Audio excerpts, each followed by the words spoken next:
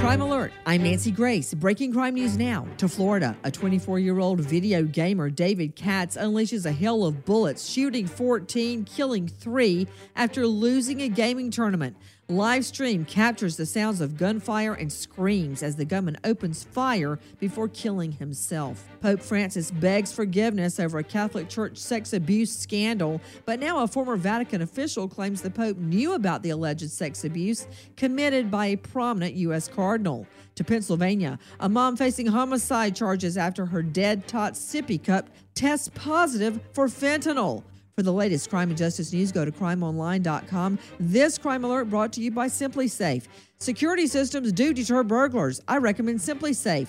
24/7 monitoring, $14.99 a month, no long-term contract.